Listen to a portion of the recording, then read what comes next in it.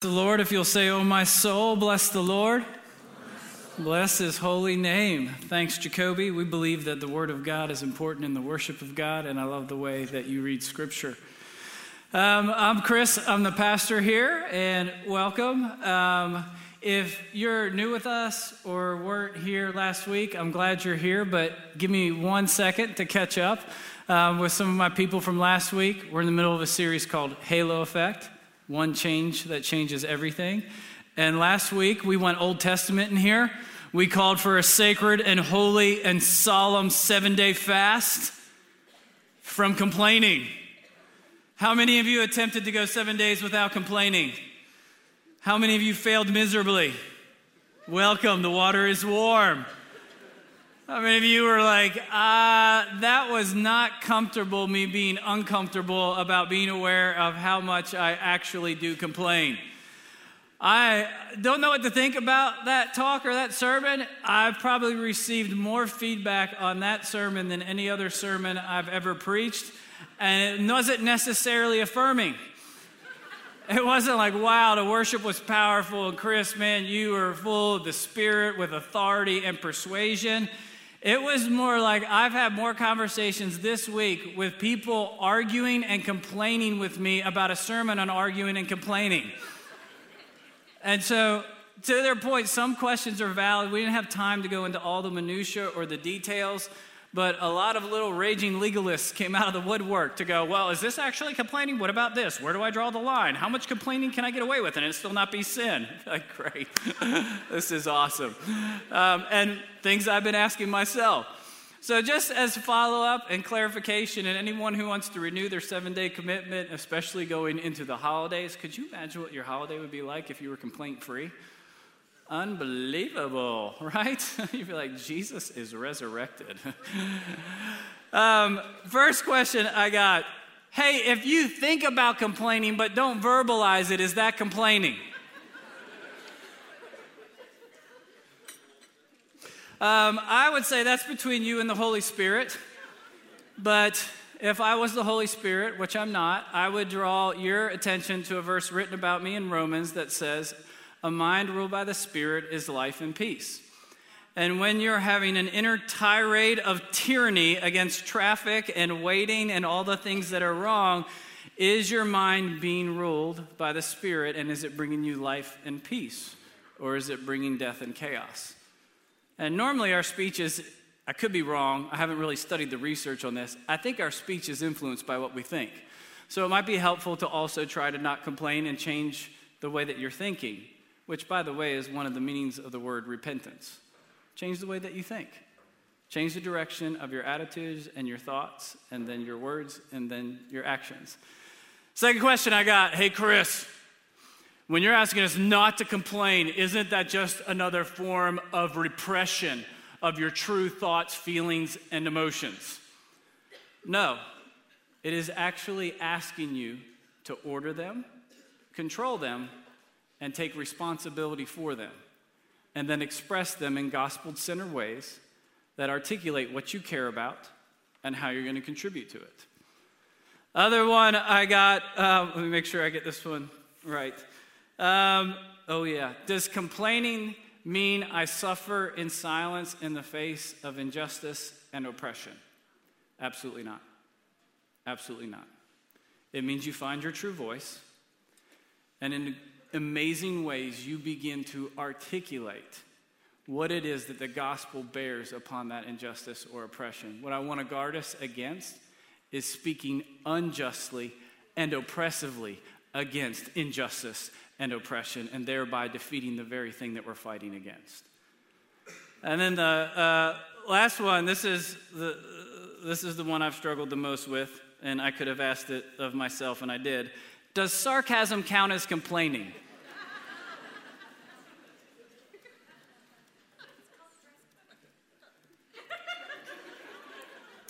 Let me answer it for myself. The answer is yes. Because I use sarcasm as a way to camouflage my complaining, I sandwich it between humor and passive aggressiveness. And while you're laughing, you're not realizing what I'm doing is I'm making fun of a problem and excusing myself from contributing to it or taking any responsibility towards confronting it. We had a staff meeting on Thursday, and Beth, my administrative assistant, had to look at me and say, "What's wrong with you?" I'm trying not to use sarcasm. I realize that that's one of my primary coping techniques, and it's the primary way in which I complain and make myself look better and other people foolish. And so one of the things that we were practicing this week in our family, and I'll give you this as a tool in your tool belt in conversations, and especially as you go into holidays, and you just hear people complaining. You ever notice in conversations, I do this too, but I notice it more when you do it, people just start getting a head of steam up about complaining. Like they'll start complaining about one thing, just snowballs, and all of a sudden you better look out, avalanche, right? Here's what I'll do. Stop them and interrupt them when you hear maybe a sarcastic comment or something that's complaining or some way that you're playing the victim and that you have no rights, power, or responsibility in that situation. I'll say, "Hey, can I stop you right there? What do you care about?" And get them to actually name what it is that they care about. So my kids will do it to me. "Hey, Dad, are you complaining?" "Maybe." "What do you care about?" "I care about getting some peace and quiet, please, okay?" "What do you really care about?" "I care about you growing up and being children who love and respect their parents and God. And to be quite honest with you, I don't know if I have enough in the tank to do that right now." That's the honest truth. That's me, instead of making sarcastic comments about my kids or my responsibilities. I also find this, the things that I've prayed and asked God for a lifetime, when he gets them, usually I complain about those things once I've got them. Lord, I would love a spouse that I respect and love and can serve and can do life with and who makes me a better man. Oh my gosh, she's always asking me to do stuff. Yes, I'd love a family of my own. I'd love to be able to give my children something that my father never gave me. Oh my gosh, with these kids. They're so needy. And so am I. We're in a text tonight where Paul is writing to his church. And he's got a lot that he could complain about. He's in jail on trumped up charges. He's cold. He's lonely. His churches sometimes are a mess. He's got to write to this one and say, "Hey, stop arguing and complaining about every little thing." Some people are questioning his credentials. Some people are saying, "Hey, you're not cool like some of the other apostles that are going around." Some are saying, "Hey, yeah, you're real tough when you're writing a letter, but when you show up, you're pretty timid." And he's got a lot of reason to complain. But instead what he does is he cares enough to confront them with grace and truth. And he cares so much about them that he sends his son in the ministry, who he says this, has proven his worth. And in a sense, with that small and simple action of his sending Timothy to the Philippians, Paul is saying in bold, underlined text in his actions, don't miss what matters most. What matters most is caring for others and cultivating Christ in others as you care for them. And I think this is, if we can just hear it once again, Kairos congregation, the Philippian congregation, don't let us miss what matters most. What he's basically saying is discipleship, investing in one another. He's re-articulating the mission that Jesus left us with. Make disciples that make disciples. Chris, why do we always say the word discipleship? What does it mean? It's such a churchy term. Matt Morris is looking it up after going through and reading really weird lyrics from Christmas songs. Discipleship simply means this: you make learners of Jesus who want to live out his ways and his words. Another word for it is an apprentice of Jesus. Not someone who's just studying to pass an exam, but someone who's coming alongside of you and says, "I want to practice the trade and craft of God, my Father, by following Jesus Christ, his Son." And so, if you'll permit me, I'm going to tell you a personal story about when and where this became so crucial and important in my ministry, and when I think I was in danger of missing what mattered most. It was August 25th, 2010. I was 1 year into being a college pastor on the campus of the University of Alabama, a 100-year-old church that sits on that campus. They called me as their college minister. Although I had been doing ministry, I had never done it in a local church. I had led thousands of worship services, helped plan them, execute them, traveled all over preaching, but I was never responsible daily for pastoring the people that I preached to. And it was overwhelming. I did a lot of things wrong. I did some things right, and they were patient with me and learned with me. And as I grew, much like Kairos, it was a ministry I inherited from somebody, someone who took it literally from 100 to 1,000 in 3 years. When I asked him how he did it, he said, by God's grace, and literally our building blew up. That's another story for another time. I'd love to tell you it's absolutely hysterical and fascinating. But soon after he left, his name was Ben Pilgreen, and he went to plant a church in San Francisco. And then for about 10 to 12 months, the college ministry and the church struggled through some leadership transition. By the time I got there, they were running half of what they normally ran. And I got in and we got some momentum and got to strengthen some of the leaders back and was trying to figure out what does it look like to pastor people. And so we're going into year 2 and we start the semester out, and out of nowhere, man, people just start coming. And it's the second week of the semester, and in that little church, we are trying to cram in over 1,200 college students who are attending an optional worship service on a Wednesday night. We're pulling out chairs. I think we may even have some pictures of that. I don't know if we showed them already. But we're telling our leaders, that's the room. We're telling our leaders, hey, don't sit down. Let other people sit down before. And I mean, there is an excitement and a momentum.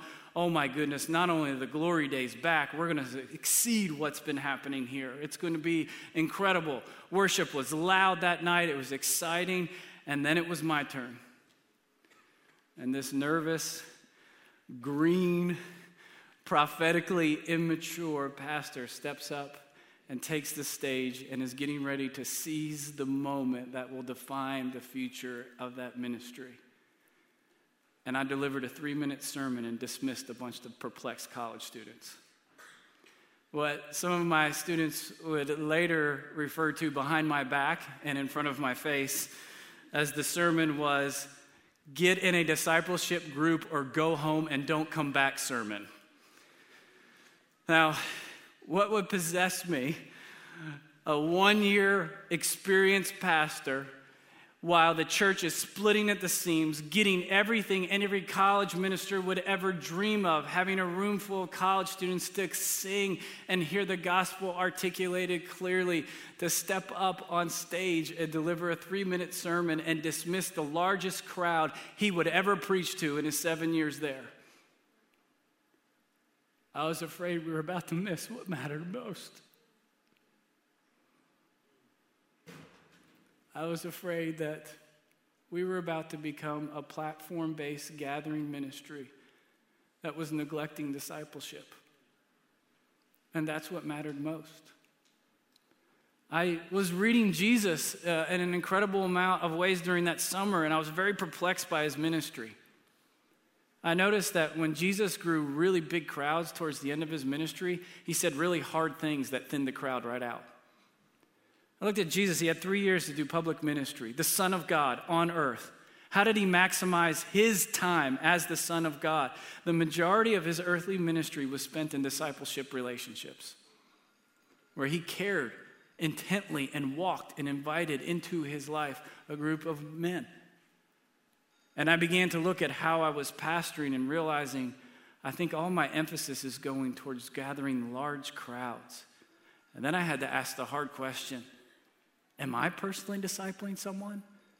Or do I consider my ability to preach my discipleship? And so I just started to wonder, when did we decide that 1 hour worship service was an acceptable substitute to making disciples that made disciples?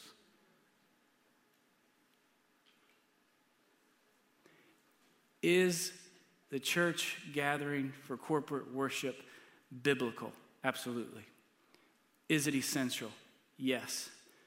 But does it too oftentimes become an excuse not to embrace the mission and message of Jesus the rest of the week? Absolutely. And I would go as far as to say, as corporate worship was meant to be the means by which we accomplish the mission, not the mission itself. Just singing songs and learning Bible facts, those things are good things, but that's not what Jesus left us with. Go, make learners and livers of my way so that they can turn around and do the same thing. Paul's in a midst where he's been doing that throughout his ministry. He's done it with Timothy.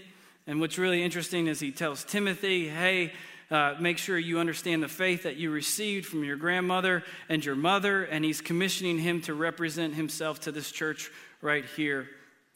The only thing that Jesus is counting men and women as disciples.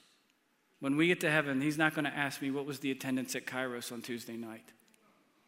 He's going to ask me, how many disciples did you make? So let me give you a little bit of context into that 3-minute sermon, which, by the way, is not my best sermon, but still one of my favorite. What I have observed when I got there for the first year was there was a lot of worship promiscuity going on among our college students. What do I mean by that? They would church hop. Go to this church on this Sunday, this church on that Sunday, this church. Never commit. And then it got even worse, especially among our Christian students. It was, hey, we go to this ministry on Monday night. On Tuesday night, we go over to here. On Wednesday night, we'll go to the well. And then Thursday night, this is happening over here. And all the while, after we had done some digging and some researching and some questionnaires, none of them were involved in discipleship-based relationships. What mattered most to them was spiritual goosebumps. And being able to go to where the latest songs are being sung the loudest, and the latest preacher who's passionate and persuasive and looks young enough and hip enough to keep their attention. And when he gets old or they get tired or the call to commitment is issued, we bounce. And so I walked up with a shaky voice and trembling hands, and I just said, hey, if you're new with us, or you're just considering the claims of Christ, or you're a new Christian, welcome. I'm so glad you're here. I hope you'll find a place where you can connect. But for those of you who are mature disciples of Jesus Christ, and you are not in a discipling relationship currently, I'm asking you not to come back until that is the priority of your life. And as a matter of fact, if you don't have time, use this hour. Because it won't be with us if you do it during this hour. I need you to know that the gospel is best lived out in the context of community, not hopping from service to service, being nameless and faceless, and becoming a consumer of religious goods and services. You were called to so much more than that. You are dismissed. And they were not happy. And I had to work through some of my approval issues. And we dismissed them outside, and there was places where they could sign up with us if they wanted to be in discipling relationships. And then we also made a bunch of sticky notes available and said, hey, if you've got a group that you're in a discipling relationship with, write the name down and post it up there. We want to pray for you. I can tell you this, we had plenty of room in that sanctuary next week. Never saw a crowd like that again. You know what I'm so proud of? To this day, 60 to 70% of that congregation are in discipling relationships. Kairos, I'm not the same kid I was 10 years ago.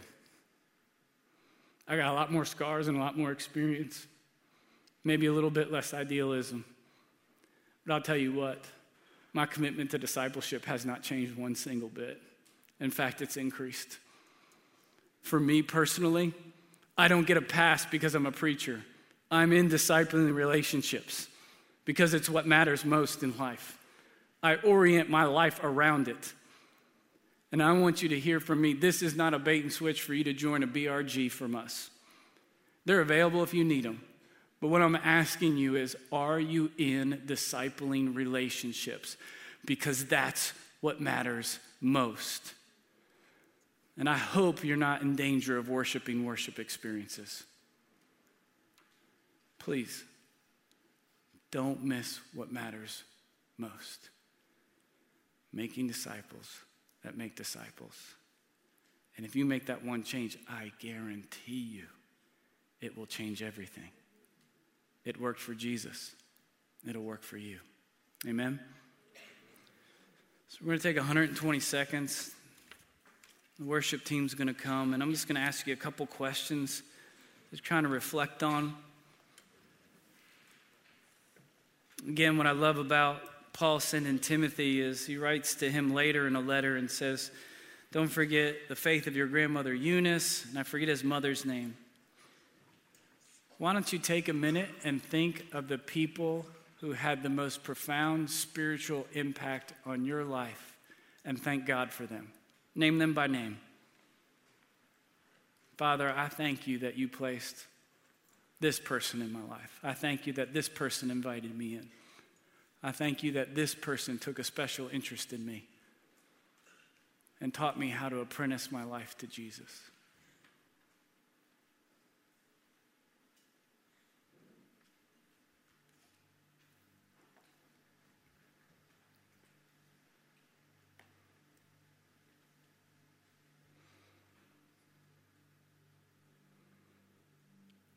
And then think about the current status of your discipleship relationships.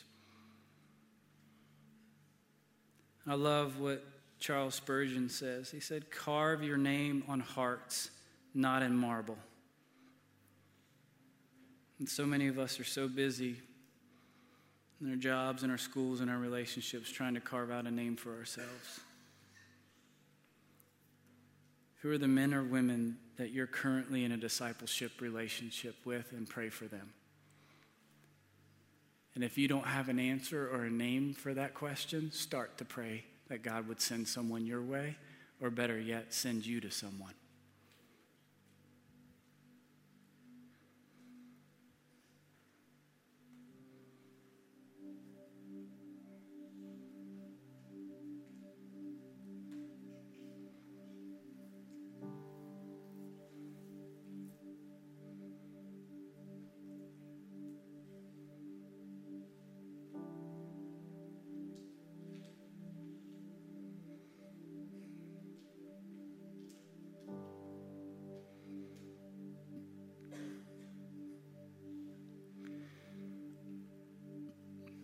And then maybe just take a minute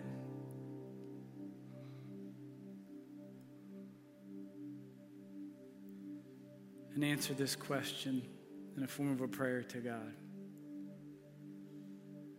What would be one thing that you would have to change in your life in order to not miss what matters most? Caring for one another and cultivating Christ in one another. What would you have to change in order to center your life around making disciples that make disciples?